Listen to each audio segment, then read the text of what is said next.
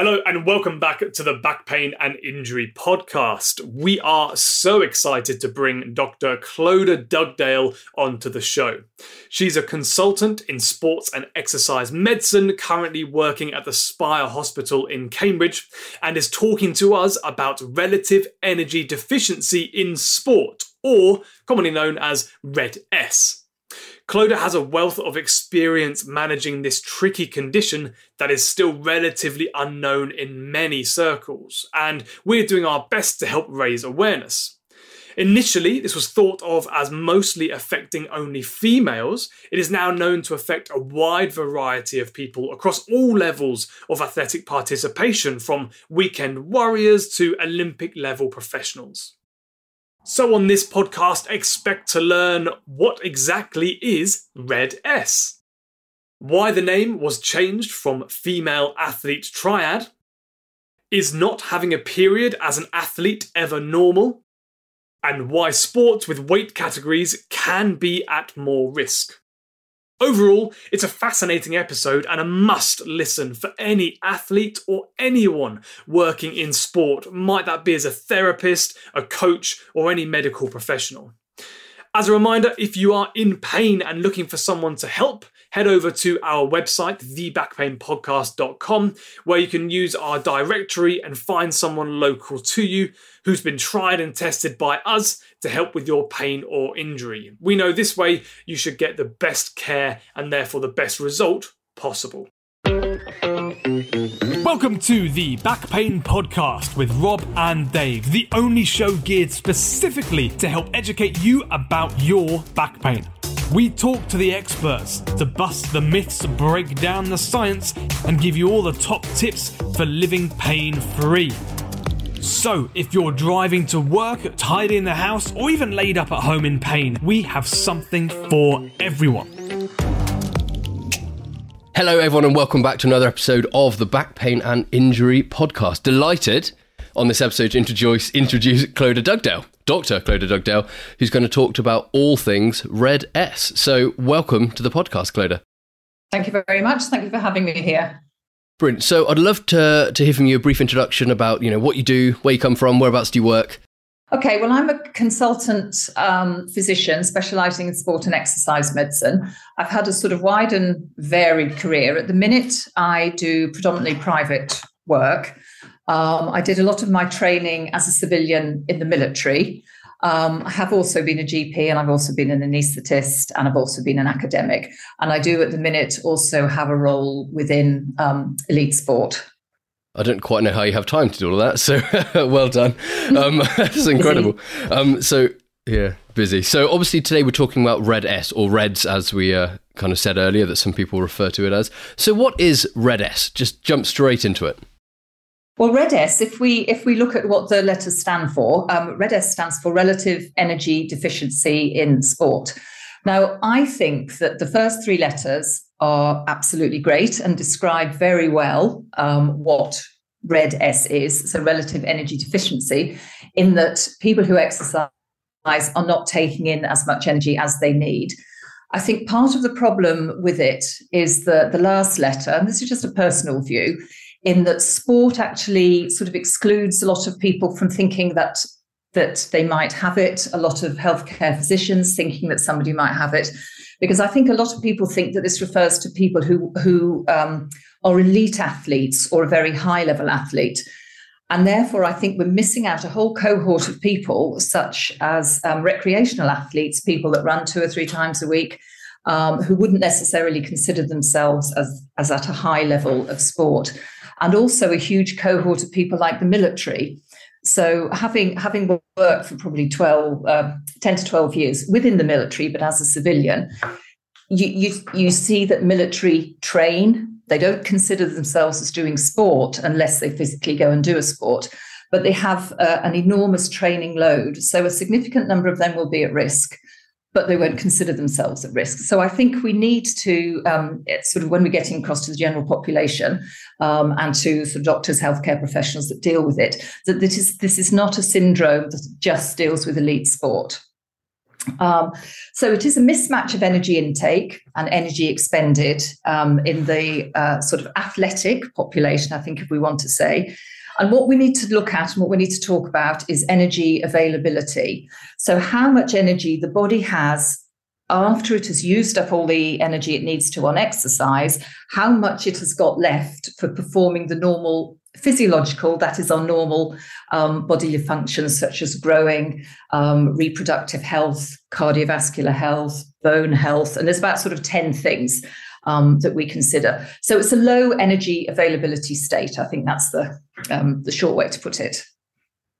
And was this, am I right in thinking that this used to be called something different? Did we used to refer to it as a kind of female athlete triad? Is that the old term, or is that kind of the umbrella or under the same umbrella? Well, female athlete triad was defined and reported as a sort of syndrome, and that was in 1993. And what that used to be was a triad, meaning three bits of disordered eating or low energy availability, because they assumed that came from disordered eating. Suboptimal bone health. So you would see sort of people with slightly thinner bones than maybe they used to. If you did, sort of the bone scans and whatever, the bones weren't just quite as robust and made them prone to, fractures, things like that. And then disordered periods in girls, in that they either had decreased frequency of periods or they had no periods at all. So this was 1993. And this opened everybody's eyes to the fact that actually there was a real syndrome going on here for people that were not taking in enough food for the amount of energy they were expending. So that was good in that it raised awareness of this condition, but sort of I think there's several problems with it. And they're all in the name. The clue's all in the name, female. So therefore, we were excluding any males from having from really considering that they could have disordered eating and a mismatch of energy intake and output. So we were only looking at females. Disordered eating doesn't always correlate with low energy availability, because somebody may have a normal eating pattern but still have low energy availability. They may have disordered eating, but if they don't exercise so much, they may not have low energy availability. And also, if we look at the third part of this little triad, the disordered periods part of it, a lot of girls, especially sort of, older teenagers, 20-year-old girls, will be on the pill, the oral contraceptive pill, and that will mask the fact that actually their reproductive health is less than it should be. Also, being a triad, people were only really looking at bone health, looking at reproductive health, and now we know so much more that this low energy availability causes. So in 2014, the IOC, the International Olympic Committee, and other workers redefined then this as relative energy deficiency in sport. And I think that's where the sort of sport bit came of, because the IOC were very instrumental in in doing this. So they were considering it sort of really in sports people. But yes, it used to be female athlete triad, but now we know so much more about it. So just to clarify, when you talk about disordered eating, is this someone who isn't aware of how many calories they're burning, so they are not consuming enough calories, or is it someone that might be on the other end of the spectrum that has an eating disorder, or is has issues with food in that respect? What are we talking about when it comes to the calories in, or both? I think we're talking about all of it actually, and I suspect it's a little bit of a spectrum. At one end, you will have very disordered eating, so bulimia, anorexia, and a lot of those people still partake in sport. Part of the thing about RED-S is that some people can have significant psychological issues. Some of them related to sport, some of them related to body image. So they will have what we would term an eating disorder. But we will get a very large number of athletes, recreational athletes, and elite athletes who will have, as you say, disordered eating, but disordered eating in such that they are actually just not taking in the calories for the amount of energy that they are expending. So a little bit of a spectrum. And I think there's an awful lot of ignorance in medical professionals, in athletes, in the general population about what are good eating habits, how much people need to eat, the sort of foods they need to eat to be able to match their energy expenditure. Oh, that's good. That clarifies that. A word from our sponsors. As chiropractors, we know how important medical imaging can be for diagnosing and treating certain patients. But if you need a scan for yourself or a patient, navigating waiting times, costs, and admin can be daunting. Scan.com are here to help. They are the UK's largest diagnostic imaging platform, making scans simpler, faster, and more affordable.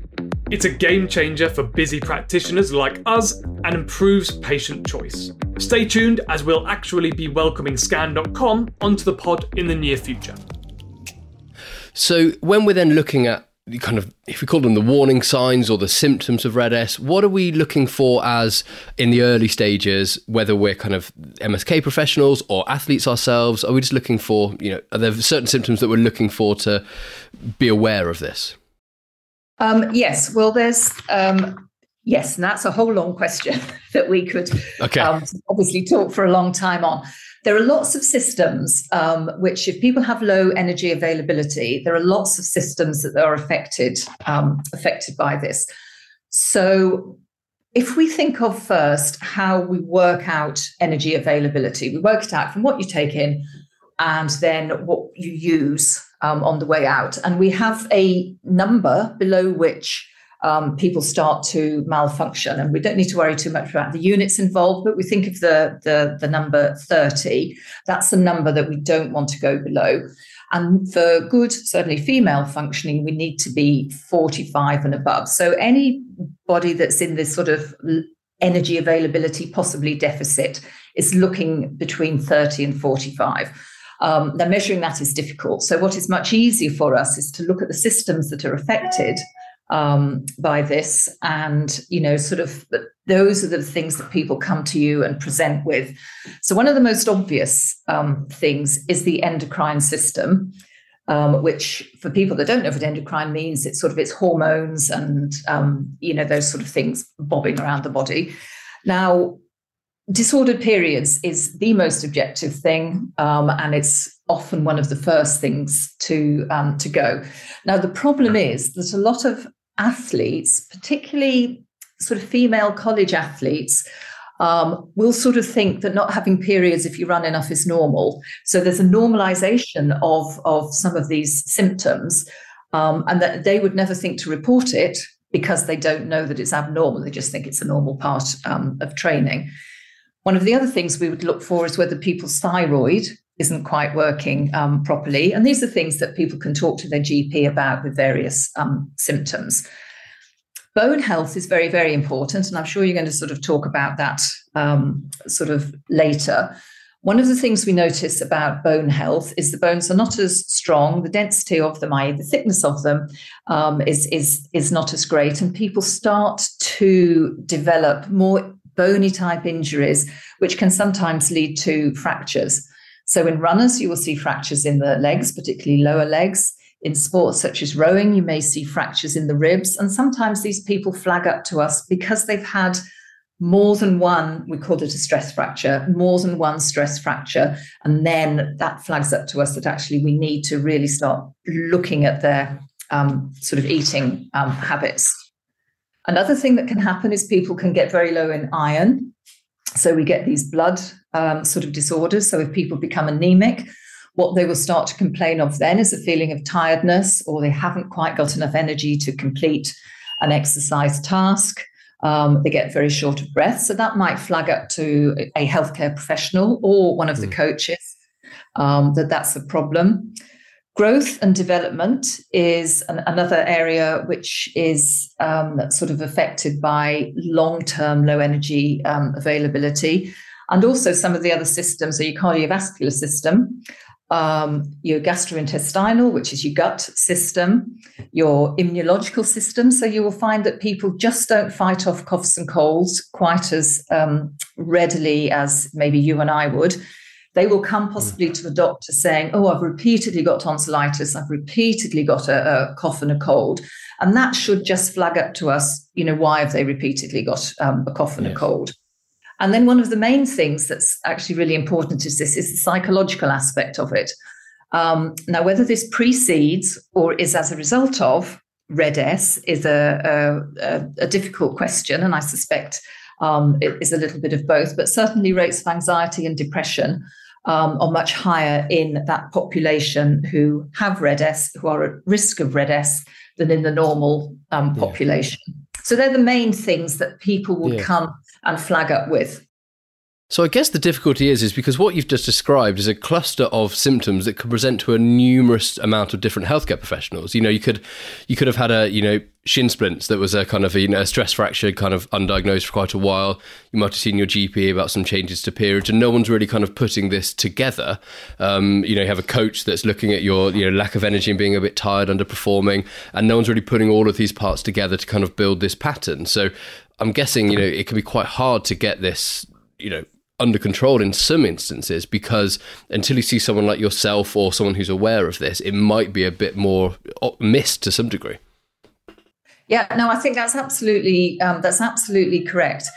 People in elite sport have an advantage over the general population because the sort of national governing bodies will have a doctor that looks after a certain level of running, certain level of gymnastics, etc., etc. So they will be seeing athletes on a much more holistic basis, talking about everything. Whereas you're absolutely right. They might present to their GP with, recurrent coughs and colds, might present with, I'm a bit anemic. But yes, having somebody to put all that together is difficult. What we need to do is to raise awareness of all those, sort of symptoms we just talked about, all those body systems we just talked about, throughout all levels of sport, not just on the, sort of doctors, physios, etc., nutritionists in elite sport, but GPs, nurses.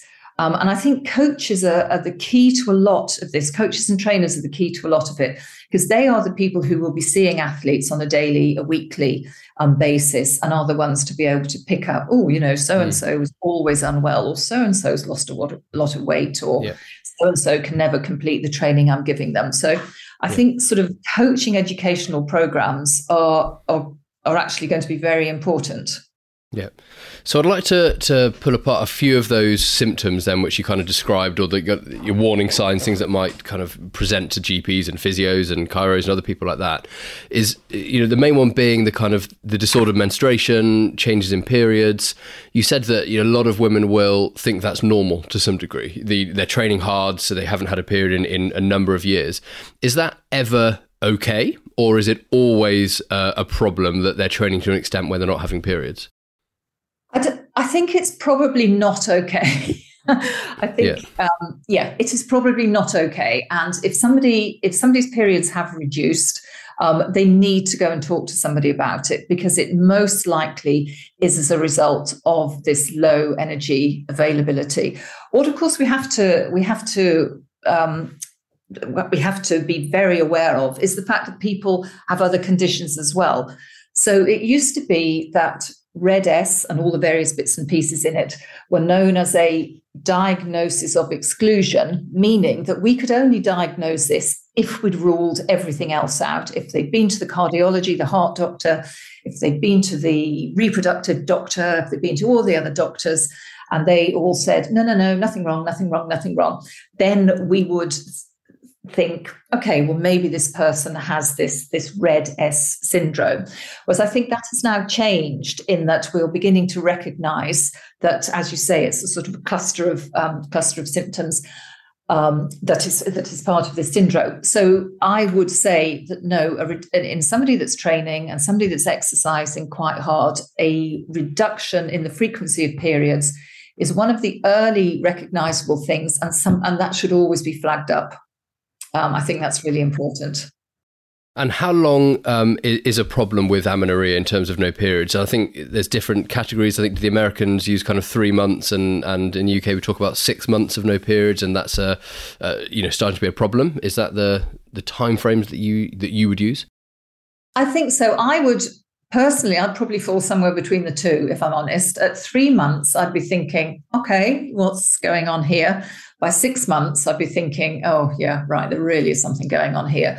So I think people should be presenting to a healthcare professional at 3 months, but it may take that other 3 months to gather the evidence for everything else. So I think they should present at 3 months. I'm not sure a diagnosis should be made at 3 months, because I think we need time for the other investigations and to put together the picture. But certainly to be flagged up at 3 months, I would say. Yeah. No, I think that's really good clarification, because, you know, I've had it with patients where we've asked a patient and asked about period function and, you know, menstrual cycles, and they said, I've, you know, going through a really heavy batch of training at the moment, so I haven't had a period in a couple of months, you know, and that, you know, people have normalized it, and it's, you know, within a running club or within a, you know, it becomes a very normal thing, and almost becomes a bit of a taboo to then ask about it. And I think to make this less of a taboo and to make, you know, normal healthcare professionals start asking about this, and athletes to be aware that this isn't a normal thing to happen, and, you know, there's something that, you know, needs to be investigated a bit further at this level, should be wider known, really. Yeah, no, I agree entirely, and I think it is becoming more widely known. Certainly in one of the sports that I work in, there's been quite a push on sort of raising the profile of Red S. I think in some other sports, probably less so. In 2018, I think this was in America, but in 2018, they did a little survey of doctors, coaches, healthcare professionals, of people's awareness of it. And less than 50% of healthcare professionals had even heard of it. And 37% of doctors hadn't heard of it. So that was 2018, but I still think we've got quite a way to go. And I think what is really important, and certainly in one of the sports in which I work, we've worked quite hard, is to start including men in the conversations. Because firstly, this happens in men, obviously not the period business in men, but the Red S happens in men. But also to make coaches feel comfortable talking to the girls, talking to the young women about periods. And then with that, I think we'll get a much better idea and be able to pick up things much earlier. So it's changing, but still got a ways to go. Good. So the next one you can mention was the bone density issues, and, you know, patients who might have had kind of history of bone stress injuries, stress fractures, which coincidentally we have a podcast coming up on in a couple of weeks' time. But as an aside, so when we're looking at kind of a history of that, are there any other warning signs that someone might have some bone density issues outside of a fracture or kind of a stress fracture? Is there any way to tell either themselves or by seeing a medical professional? Yes, so development of shin splints is a sort of a stress response rather than a stress fracture. Now, people have different ideas of actually what causes shin splints, and that's a whole other conversation. But it's a whole podcast in itself. Yes, that's a whole podcast in itself. But certainly, people who have bone density issues, it has been shown that they have sort of a higher incidence of shin splints. So if runners are getting shin splints, they need to go and speak to somebody about it. And it may not need to be anything other than conversation, which will flag up that actually your training load is too great. And it may be the training load rather than the sort of change in sort of bone density. If somebody's got a stress fracture, that's usually quite obvious, not always, but usually quite obvious. And so obviously the athlete can flag that up. But sort of things that as healthcare professionals we can do, we can look at vitamin D, we can look at calcium, because it's actually very important to have those levels high. So a simple blood test, if those levels are low, that's a little bit of a red flag that we are not necessarily looking at low bone density, but we're looking at circumstances that could lead to low bone density, i.e. the diet isn't quite good enough. And then we can do bone density scans, DEXA scans, to actually put a number on the bone density. And then we are in a position as healthcare professionals to say to a particular athlete, recreational athlete, et cetera, you know, look at this. This is not your optimal bone density. And we need to have a conversation about food, and we need to have a conversation about training load, because this is two things really. It's not all about eating. It's not all about a poor diet. It's also about in a lot of cases, a very significant training load. And it may be that that's the thing that we have to work on as much as the food intake. And I guess, from your perspective, if you have a patient with a stress fracture or potential for a stress fracture, what are you telling them that the risks are? Are the risks that they can then go on to a full fracture? Is the risk that they can have multiple kind of stress fractures? What's the risk of these appearing in bones? Well, the risk is that it can go through to a full fracture. So a stress fracture will sort of break maybe one side of the cortex, little crack one side of the cortex, which is the outer covering of the bone. And that can go through to a full fracture. It also flags up to us, and the conversation that I will have with patients is that actually we need to change what you are doing. I'm not an expert on food, I'm not a nutritionist, but what I can help you with is your training and the load you are putting on it. So it has to be quite, from my point of view, quite a bossy conversation. And in fact, I had a lady last week with a stress fracture, and telling her she has to offload that leg and she has to do this for a certain length of time. And I'm not asking her opinion on this. I am telling you that this is what you have to do. And then we will work back. We'll work back into it. So that is. It's not a difficult conversation for us. It's quite an awkward one. But it's about treating that fracture, and then we'll come back to, once that is healed, we will then come back to looking at what your training load is. Good. So it's a combination of your bones not quite being thick enough, dense enough, and a excessive training load on it. Yeah. And we need to address all of it. Yeah. And I guess that's also a much harder conversation to have sometimes with an elite athlete. You have someone that's got, they're in a 12-month cycle building up to the Olympics or, whatever it might be, the nationals or something, compared to your weekend warrior, which, they might have their London Marathon in a couple of months, but arguably it's probably just as important to them, but it's not their career defining moment, which it potentially could be for an Olympic athlete. So I imagine that's a very difficult conversation to have, that you're going to have to, put you in a boot or on crutches for indefinite period of time until this is healed. It is a very difficult conversation, I think. And one of the things which in elite sport, yes, but also I think we need to do for a recreational athlete as well, is have what we'd call a multidisciplinary approach, in that we're trying to help people with a number of professionals coming in. So if we're talking about elite athletes, we need to involve the coach, probably a head coach. We need to involve the strength and conditioning coach, the doctor with the sort of holistic approach, the physio and nutritionist. I can't remember if I said nutritionist. Yeah. With an individualized program for them. And of course, what is most important is that you need to get the athlete to buy into it. And I think that's particularly why we need the multidisciplinary team, because otherwise athletes can play one person off against another one. And but Clodagh said that, but so-and-so said that, and so-and-so said that.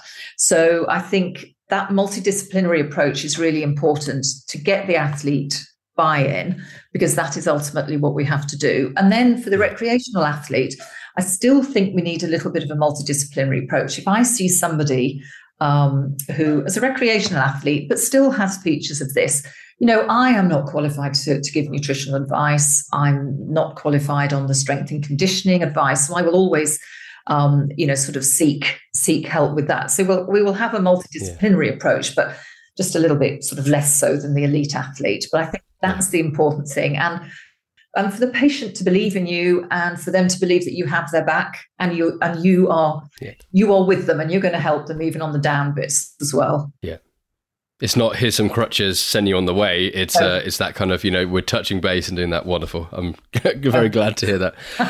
The last symptoms, or the last kind of cluster of symptoms you mentioned, were that kind of generally, low energy, feeling tired, feeling lethargic, and maybe lots of respiratory tract infections or coughs and colds. Is that just because you don't have that energy to fight it off, and then you don't have the energy to do anything else, so you feel extra tired? Is that kind of at the crux of it? Well, I think it probably is, actually. So the immune health will be to all, alterations in levels of antibodies and how these work, and various inflammatory factors, et cetera, all sort of for much cleverer people than me. And you do see in people with RED-S of some degree, they really do come to you and say, oh, I'm always unwell. I've always had a cold since Christmas. And yes, it's just that inability to fight that off. So when then they are they're saying, oh, I feel very tired, or this, that, and the other, they're probably slightly post-viral, post-infection for a lot of the time, as well as also the blood type symptoms, in that they're probably low in iron. They're probably low in iron stores. They're probably low in the iron that they are in the little red blood cells. And we need iron to make hemoglobin, which is what carries the oxygen round to the muscles. So on all those fronts, they're probably failing. Yeah. Not personally failing, but their bodies just aren't working properly.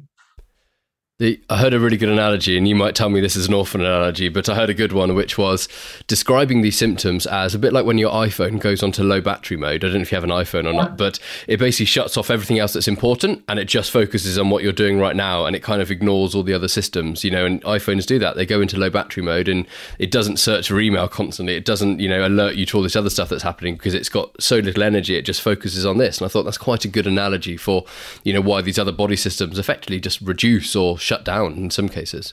Yeah, no, I think I might use that analogy the next time I have a patient with that. I think that's a very good analogy, because once we get below this sort of number in females, this number of 30, we cannot we cannot look after our bone health, we cannot look after our immunological health, etc. We're so focused on just getting through the day-to-day activities because we don't have enough energy. So we've gone into low power mode like the iPhone.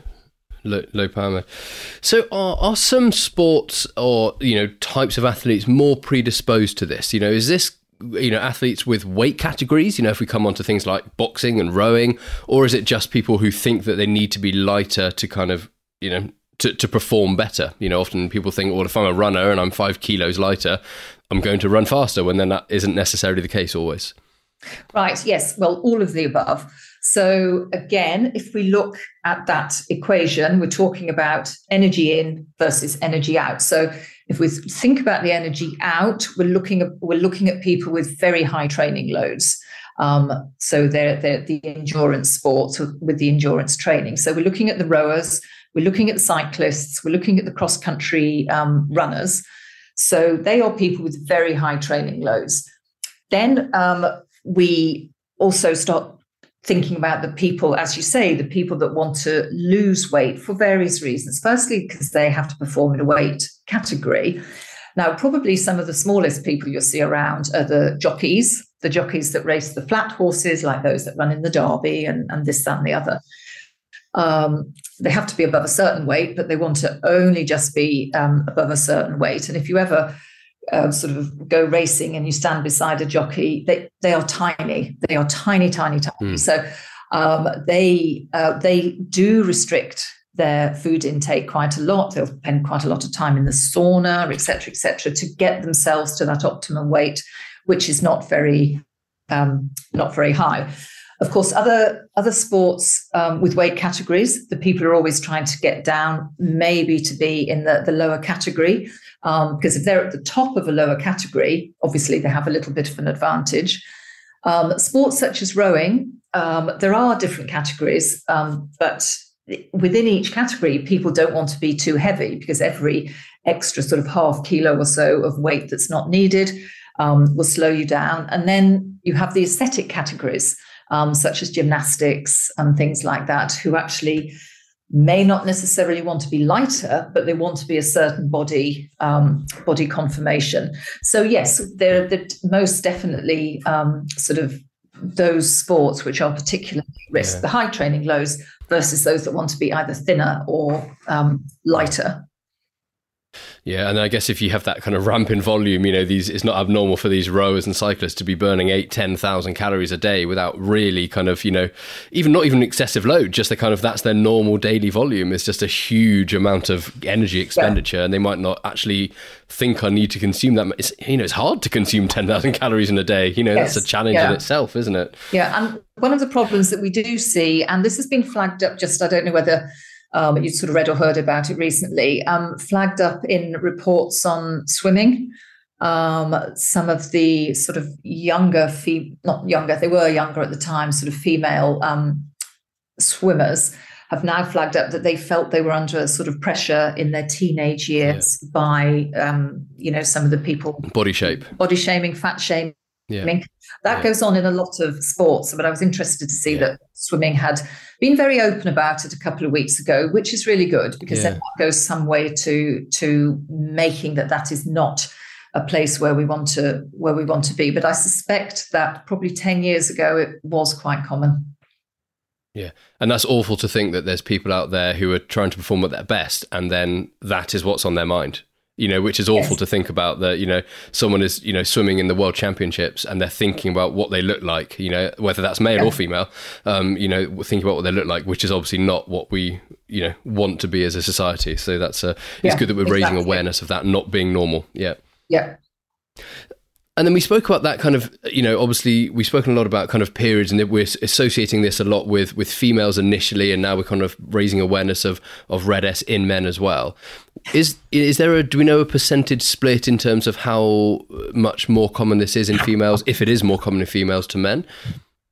Off the top of my head, no, I don't know figures. If we were to tot up how many females have it versus how many men have it, we would have a far, far, far greater incidence in females.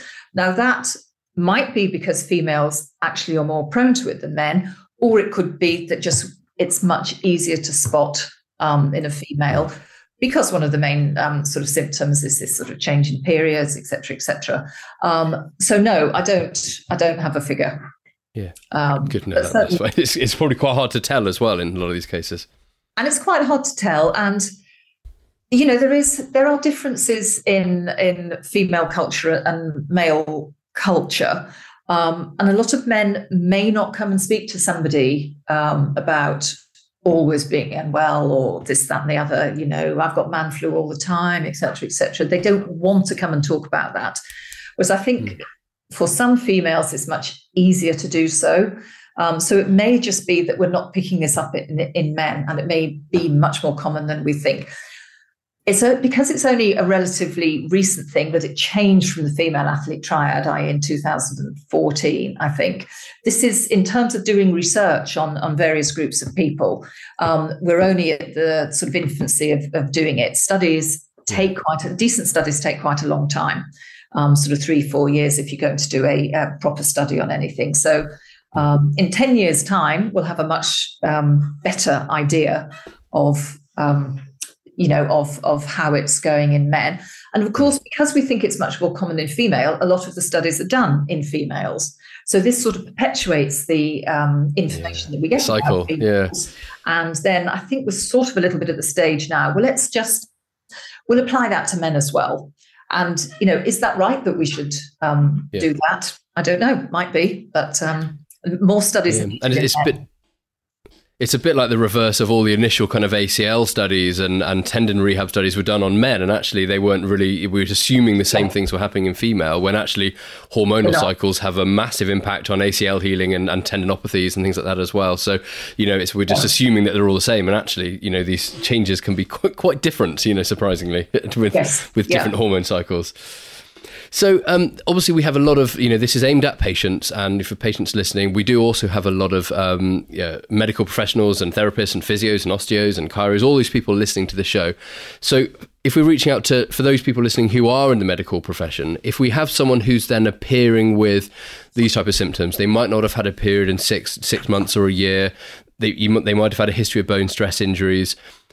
What's the best place then for management? Is it best to signpost then for the GP? Is it best to send them to someone like yourself, a sports medicine consultant?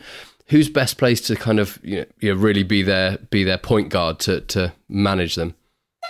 I think probably a sports and exercise medicine consultant who's got an interest in exercise medicine has a holistic approach, and probably has the sort of ins to the nutritionist and this, that, and the other ability to do the various blood tests and pull it all together.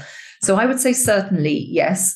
I think the GP, first of all, probably should be the first port of call. But like I said, there are a lot of doctors who don't deal with this, don't know about it. And so therefore, I think if if an athlete, patient, whatever, is going to go to the GP and sort of say, oh, I'm a bit worried about this, they probably need to be quite forceful in saying, is this something that I should be worried about? And just making sure that, if they go to a physio or chiro or, something's not necessarily a doctor thing. But if somebody suspects they have it, I think they need to voice that. I think it's probably what I'm trying to say. But I think a sports and exercise meds consultant is probably the person that's best placed and has the ability to pull a multidisciplinary team, whoever we need together to do that. Because the thing is, if you go to a heart consultant, if you go to a gut consultant, they will focus on that bit. Yeah. And then they'll say, no, your heart's fine. I don't know why it's a bit slow or something. Or your gut's fine. So I think you need somebody who's got a broad thing. What we have to be very careful of is that we are not saying, oh, right, this must be Red S. It must be Red S. And ignoring the fact that actually there really might be something else wrong, that they do have a heart problem or whatever. So, and that's why it used to be what we call this diagnosis of exclusion. We only diagnose as if we'd exclude everything else, that it's shifted a bit. But we do have to be always aware that we shouldn't be ignoring that there might be something else going on. Brilliant. I'd like that. So I guess the last question that I have is effectively, how do we manage this? Is this just a matter of you need to eat more calories, assuming, we don't need psychotherapy or, psychological intervention if someone has an eating disorder, and that, is a very much more difficult thing to manage. But for someone that is simply not eating enough, is that it? Do they just need to kind of eat more calories, or does it go a lot more complicated than that? I think it's more complicated than that. Yes. I think our management of it, so to go back just prior to your question, our management of it is raising awareness, and so that people can present to people. So we need educational programs for healthcare professionals, for coaches, for trainers, for athletes, for recreational athletes. So I think before, to get the people through the door so that we can say you've got Red S and we need to treat it, we need an educational aspect to it.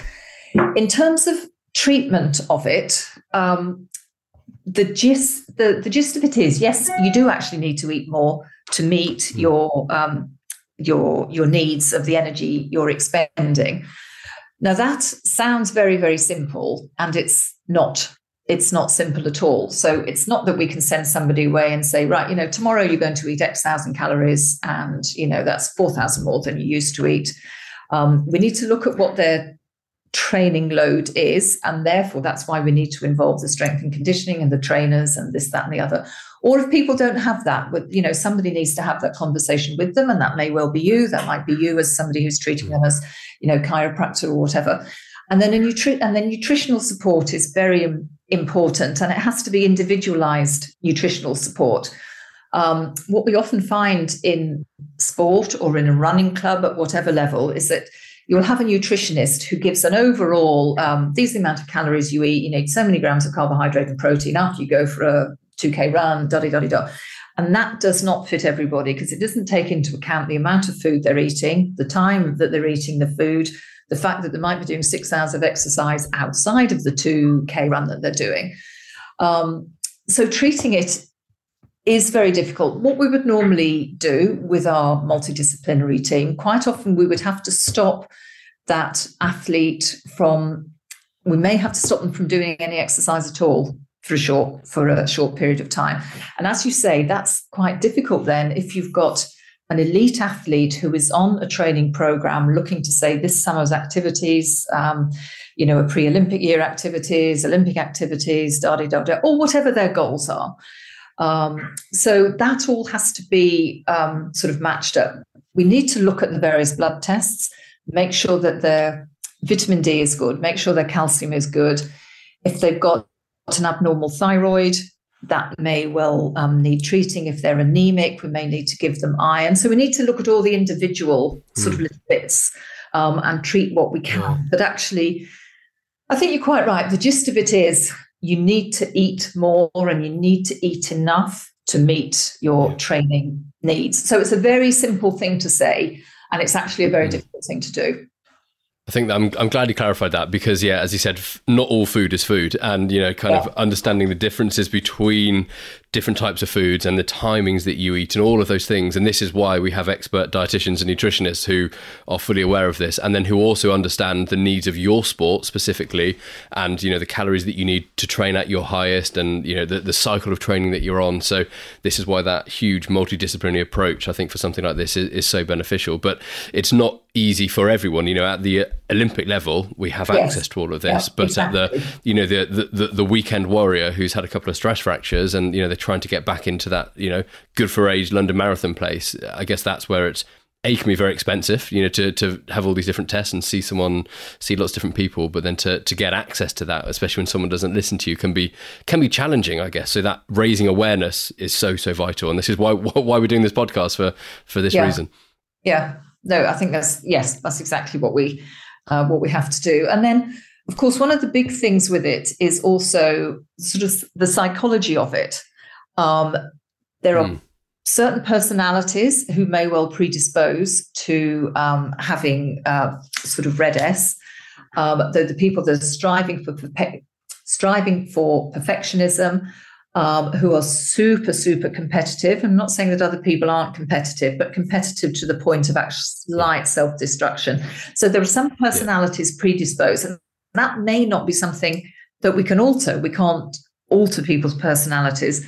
And then we have the other factors outside of that, putting pressure on people. So like we said about sort of coaches, not just coaches, but people fat shaming, body shaming, etc., peer pressure, in that all the girls in a certain club think it's normal time periods. Why would I flag that up to anybody at all? And the fact that this behaviour then becomes normalised in a group of people, and also they have to make a weight, and if they're a slightly bigger person, they struggle more to make the weight.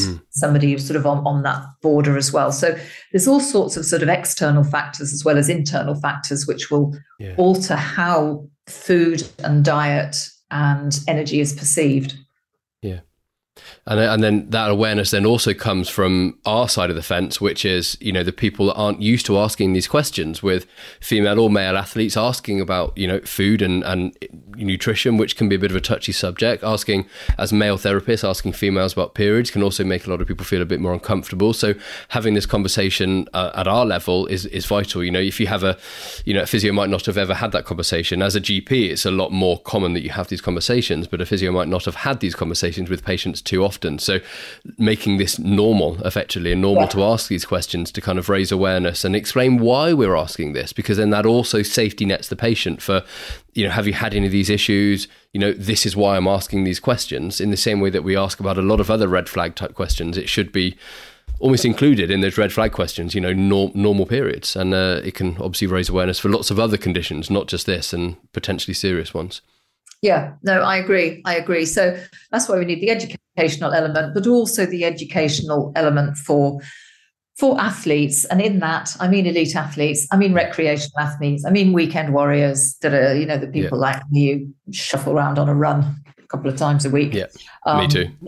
All of the above. We need to raise the profile of it so people are aware of it. And as you say, they're not embarrassed to go and talk to, particularly if they're female, to go and talk to a male person about it, because that is often quite difficult for people. Yeah. And for girls. Yeah. And we normalize these things as medical professionals, that, these things are normal. We ask these questions, and actually it can be very uncomfortable for someone who's not used to answering these questions. So I'm glad that we're, having this discussion, because it's exactly it. If we have, 15,000 people listen to this, that's 15,000 people that might not have been aware of this, or, understood that this was even an issue before. So I really appreciate you kind of, this is a very whirlwind whistle stop tour is the phrase I'm looking for, of a very complex, wide-ranging topic that we could have spoken on for hours and hours and hours.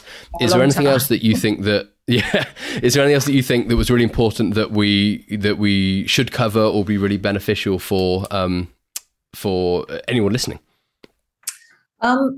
Yes, just there is when people are, I think we touched on it earlier, when people are returning to sport, there are several published sort of little traffic light systems of risk assessment for sport participation, which obviously sort of I can't talk through, but there's sort of a red traffic light, and we have, within that we have sort of people with repeated stress fractures, sort of low iron, sort of the symptoms we've discussed. And then we have people who are feeling completely well, et cetera, they're on the green. And the most difficult thing is these people are on the amber in the middle. So they're getting better from one thing, and they've got a little bit of this, and their iron's not quite high enough. And there isn't a huge amount of guidance, sort of definitive, objective guidance to give to people to say, oh, yes, well, you're moving from orange or amber into green, etc. And I think that's for people like you and me, that's where a challenge comes, and it becomes a little bit more of an art than a science. We've become very, in medicine, we've become very protocol driven, very box ticking. You can do this when you do this, and you can do this when, you tick this mark or whatever.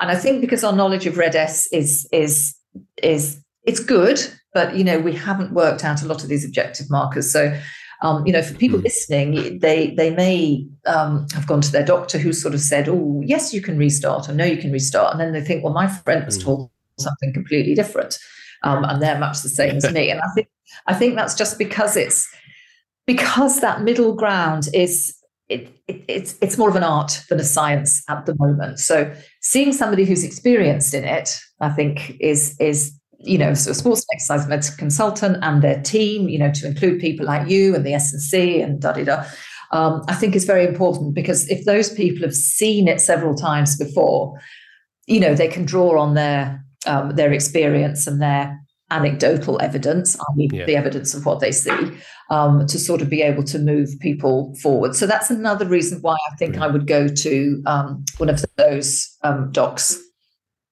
Brilliant. Yeah, totally agree with that. Thank you so much. Are there any resources that you're aware of that people can read up around this, or learn anything else or anything extra about this? Yeah, there's a very good website, and it's called, if they just put Project Red S into Google, they'll get directed to a website which I think was started by elite runner who suffered with this, but didn't realize for quite a long time that this is actually what she had suffered from. And it is a good little, not little, it's a very good website, and it's all done in normal, non-medical language so that we can all sort of understand it. So that's Project Red S. So that's very useful. Most of the, I'm just sort of thinking, most of the other sort of resources I've got are quite medical, actually. So probably not suitable for the general public, because they might die of boredom when they read it. So I would go to the Project Red S, because I would say that, most things you need to know. And then there's little sort of hyperlinks that you can, people can click onto something else. And it gives a very nice and neat, non-medical description of what's going on, and so people can read it and sort of think, okay, yeah, maybe I fall into that category. And then signposting, and it's got lists of sort of doctors, physios, etc., who specialize in this, that then they can ask for referral to. So yeah, that's the one place I would say to go, to be honest. Bro, we can link to that in the show notes as well. So for anyone listening, if you don't have Google in front of you, click on the link in the show notes, and that will take you straight there as well. And to those, any risk assessment tools which you mentioned, we can link to those as well. So, Clodagh, thank you so much for taking the time to talk to us. I know you're incredibly busy, so thank you so much for taking the time out of your afternoon and having a chat all about this, as I said, whistle stop tour that is Red S. Pleasure. Thank you. Brilliant. And if someone wants to go and see you, where can they find you? You'll find me at the Spire in Cambridge. Spire in Cambridge, fantastic. We'll link to your kind of profile in the show notes as well for anyone who's would like to come and have a chat with you. Then they can directly there. Okay. Okay. Brilliant. Again, thank you so much for joining us. And for everyone listening, we will catch you on the next episode. Over and out.